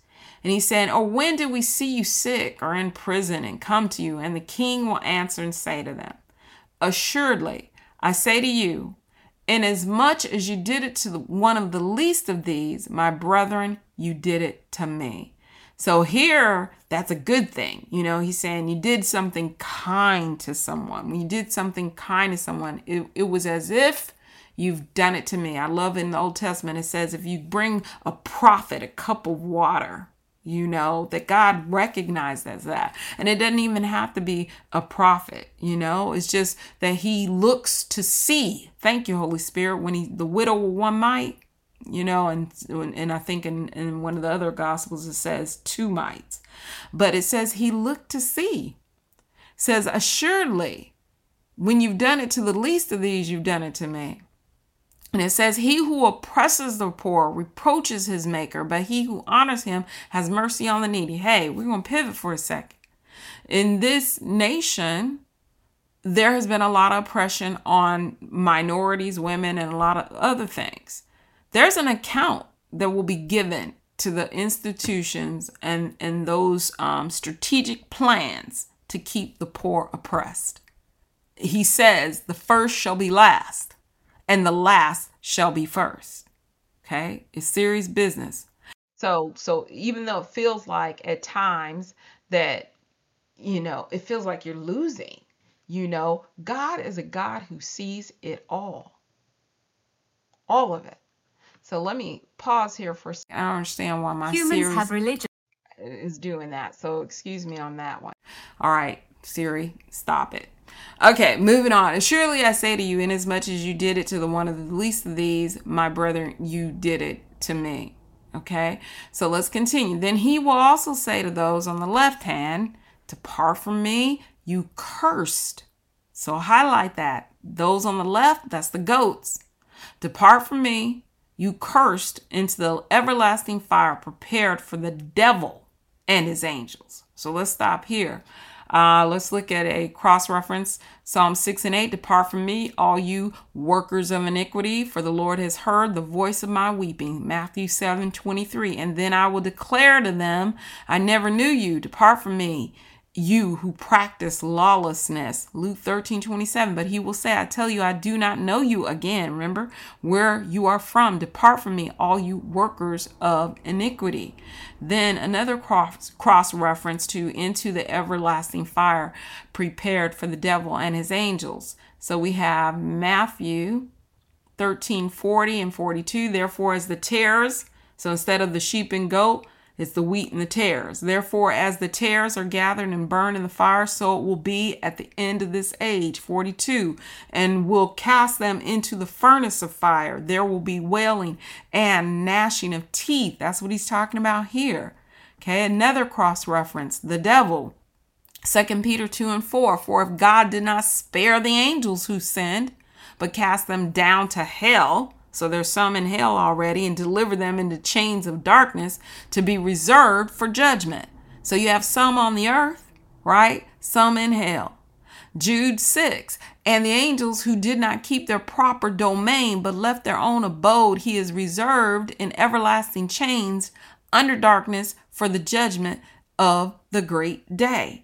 But notice here too, another thing, it just shows you how much the Father, back to the original scripture, John 3:16, loves us. He didn't prepare hell for mankind. He desired to dwell with Adam and Eve and to commune with them. He prepared that for the devil and his angels. So here's the little, my girlfriend would say, here's the skinny of it all. The devil is just mad because he knows that, hey, if I gotta go, I'm taking some folks with me. Right? And so Jesus comes on the scene. He's teaching this. He gives his life to help us avoid all of that. And so verse 42, here we go. It says, for I was hungry. So here's the converse because we have a colon. So up there you have the righteous. He's saying, you fed me, you clothed me. When you did it to the least of my brethren, you did it to me. But now he's going to switch. So there's that colon. He's saying, I was hungry and you didn't give me nothing to eat. You twisting it up a little bit. Let me get myself together. I was thirsty and you gave me no drink. I was a stranger. You did not take me in. Naked and you did not clothe me. Sick and in prison. You did not visit me. Now let's stop here. Again, that's to do the thing that God gave you to do. Are we all called to a prison ministry? No. We're not. But there might be a day in your life and something happens. It could even be a family member that is in prison and God is calling you to go to that prison, meet with them during the visitation time and share the gospel. Right? Are we all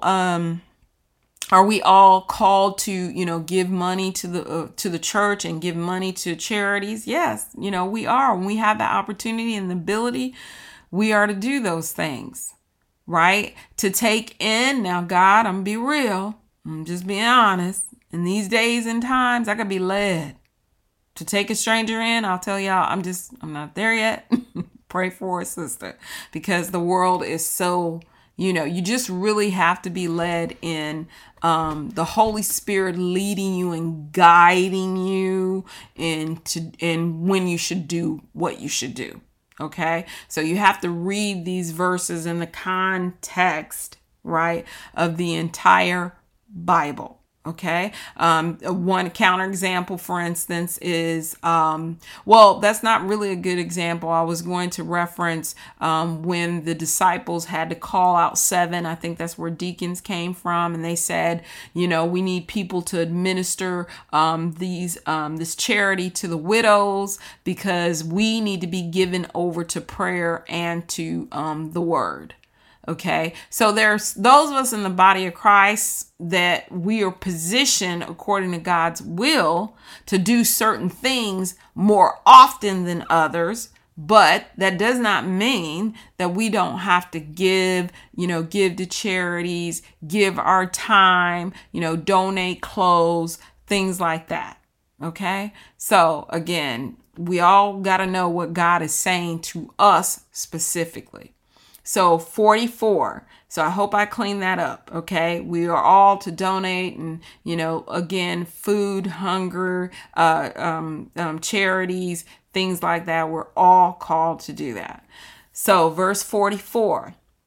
Then they also will answer him saying, oh, and let me say another good way to do it is like if your church has a place where you can put benevolence, where they can give you a something where you can do a line item and you can designate, okay, here's my tithes, here's my offering. And with the offering, I want to be more specific. So let me go ahead and I want to put this on benevolence in the benevolence account. And then that, okay, my money or a portion of my money is always going to help pay somebody's light bill, give somebody some food for that month. You can work through your local church to do these things. Okay. It does not mean that, when you got to go put a stand out at Walmart and just give all of your belongings away. It doesn't mean that, unless that's what God called you to do. All right, moving on. 44. Then they also will answer him saying, thank you, Holy Spirit. Lord, when did we see you hungry or thirsty or a stranger or naked or sick or in prison and did not minister to you? Then he will answer them saying, assuredly, I say to you, inasmuch as you did not do it to one of the least of these things, you did not do it to me. Right? And these will go away into everlasting punishment, but the righteous into eternal life. Here we go. People got options. There are the options right there. Eternal, everlasting punishment or eternal life. And Jesus started all of this off by starting with the parable of foolish and wise virgins. We have options. And it's us. I think sometimes I, would say, God, I'd be much better off if I didn't have a will. It's that doggone will that gets us, because he's given us a will, which means we can choose, right? We use our mind, will, and emotions. We can choose whether we want to take option 1 or option 2. It's just like, Price is Right. You want door number 1 or you want door number 2. And he's not going to force us. I wish sometimes it's like, it'd be easier.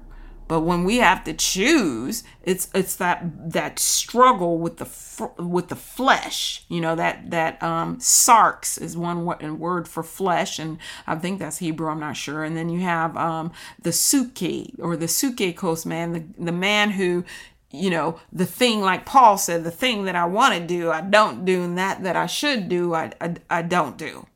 Right? So it's that struggle that we all have. And Jesus even said, he went through all those temptations, but he was a perfect man. A perfect man. It says, yet without sin. So it says, he who oppresses the poor. We already read that. Zechariah 2:8. For thus says the Lord of hosts, he sent me after glory to the nations which plunder you. For he who touches you touches the apple of his eye. Come on, stop it. And he said, who are you, Lord? Then the Lord said, I am Jesus, whom you are persecuting. It is hard for you to kick against the goads. I think some translations say the pricks. So in other words, this is referencing Saul, that when he was running around persecuting the church, Christ said, hey, when you did it to them, the least of those, you did it to me.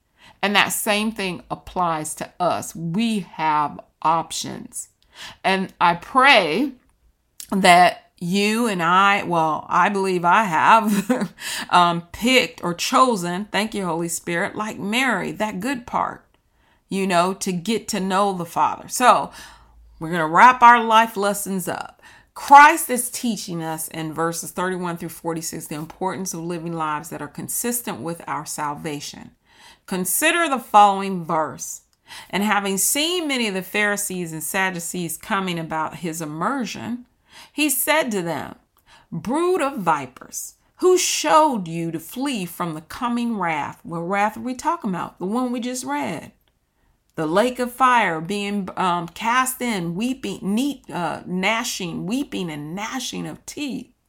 And that verse goes on to say, bear therefore fruits worthy of conversion. Come on, John the Baptist. Right? He was baptizing. That's what that means, immersion. being, totally taken in under the water. And he turned to the Pharisees and said, who told y'all I was here? Who told y'all what I was doing? What y'all doing? And he's saying, go, instead of worrying about all this, y'all go bear some real fruit that's worthy of conversion. I think that's one of the greatest lessons that we all get from that is that, okay, if we're converted, where's the fruit to back that up? Okay, not works, not fruit to gain your salvation, but just where's the fruit, like John the Baptist said, worthy of conversion. I mean, nowadays, and there's no judgment or heat, because we all are struggling. But I would say when I meet someone who's a Christian and they struggle to just say hi, that's a thing. That's a thing. And I try to be fair because I believe in life. You might meet somebody on a day where something tragic happened in their home. So you don't judge them because they didn't say hi that day, or they've got, they're mean mugging you or something like that. It's someone who's habitually rude, who's habitually unkind. It says judge the tree by the fruit it bears. A lot of times we say, well, we're not supposed to judge each other. No, it says judge the tree by the fruit it bears. So, and in John the Baptist said, come on now, if you want to escape the coming wrath, bear fruits that are worthy, that are consistent with your confession. So in the remaining verses, Christ is teaching us the importance of bearing fruit that testifies to the conversion that we claim. That's the one thing I like. Paul does a lot of discourse on faith, but James, the book of James, does a lot about works. And that's why we look at the whole Bible together. And he says faith without works is dead, being alone. So as he leads us, our time, our resources, our gifts, our talents are to be used for his glory and to build his kingdom. Consider this. For you were bought with a price. Valuing, what price is that? Valuing, perceived value, the weight, the honor, the value willingly assigned to something. In other words, when Christ looked at you, he said, I value you. I put high honor, and it's so high that I'll give my life for it. That makes me want to shout right there. Therefore, he's saying this is a mutual relationship. It's a reciprocal thing. Therefore, glorify God in your body and in your spirit, which are God's. Now, when we get that in the context, we can read all that, but that part right there, glorify God in your spirit. In your spirit. And when you're glorifying God in your spirit, you want to do the things that please him. You want to bear fruit worthy of the conversion, right? Now, let's not get this twisted. That does not mean none of us are perfect. That's why we needed a savior. We fall down, we get back up. We fall down, we get back up. But it's the heart that God sees and our determination to say, I failed that miserably yesterday, or I didn't do XYZ. My fruit of the spirit is it reeks today, God. Help me. Help me. So we know that we struggle. We know we have these things. That's why Christ died for us. But it's that true essence, that true nature of who you're striving. Remember when it says strive to enter into the narrow gate, right? Right? That's what we're dealing with. So I pray y'all hung in. That's 46 verses, y'all. Okay. If you pass this on to somebody else, warn them, 46 verses. But just like everything else, we give time to everything else. We give time to those things. Even something as simple as that. You hanging in here with me all of this time.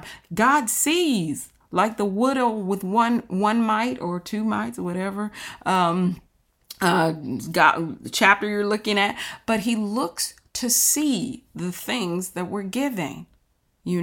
For you right now, it's time. You're sitting here right here with me going through 46 verses of scripture, not for head knowledge, not for us to just know, but for us to know and to apply. So just use this time go into prayer. We will pray together, but just pray and just ask God. And I will ask God, not just you. Where can I every day, just God, just like aging fine wine. Let me just get up and do better than I did yesterday. And then eventually maybe I'll get it right. It's kind of like when Paul said, it's not until I know in part and I see in part, and it'll never be right.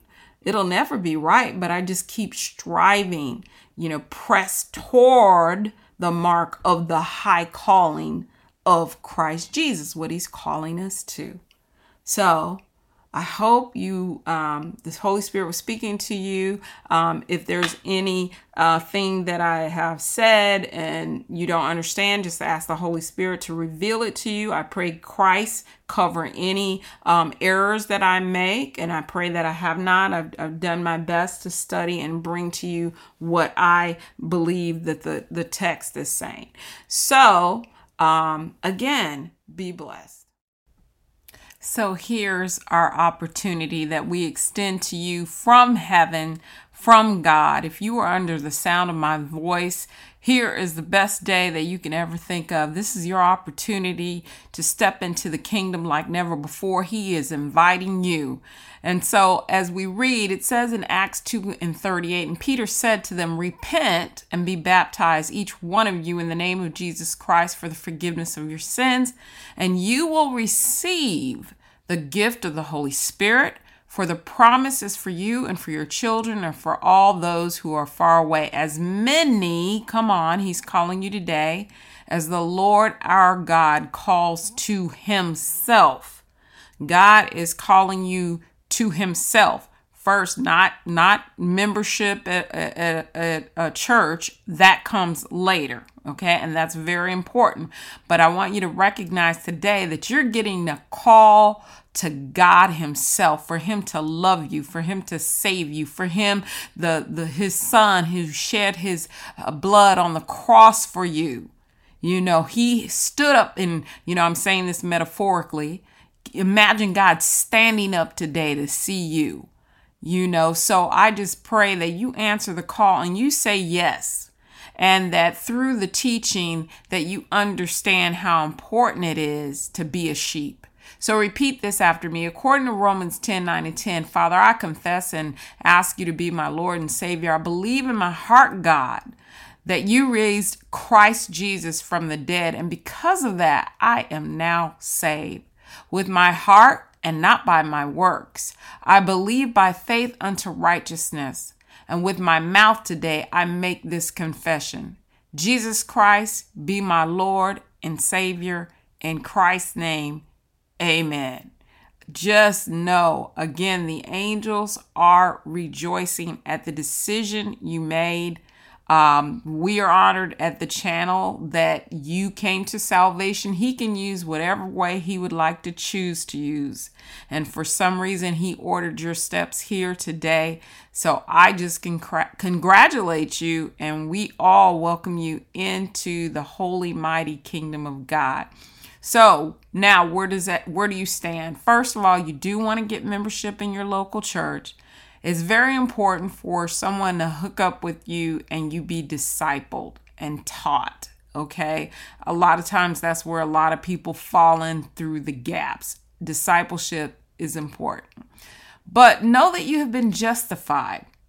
You've been justified at the moment that you confess him as Lord and Savior. In other words, you've been made right with God. Right? You still may fall. You still may make errors. You still may do things that you shouldn't do. But remember, you have confessed him as Lord and Savior. The blood pays for that. And so today you start your journey. You're repenting. You're turning away from your old life, and you are being born again. And knowing that we have all sinned, we've all fallen short. This does not mean that your life is going to be perfect and you're never going to sin. It just means that you have accepted the one who has redeemed you, who has bought you with a price. So be confident in that. Even pause the video if you need to do that. Be confident in knowing that God is my Savior. God is your Savior. He has paid for your sins. And then as you grow and as you learn and as you are being discipled with someone who is mature, make sure you want someone who's mature, you will go through what we call a sanctification process. And that is the things that you used to do and used to desire. You won't desire them like that. You won't. And God, and even those days when you do desire those things, the Holy Spirit is now within you to convict you and help you and, give you strength to turn away from those former sins. So you have a lot to jump up and rejoice over today. Again, pause the video if you need to, but all we want to say today is welcome, welcome, welcome into the kingdom of God. Be blessed and amen.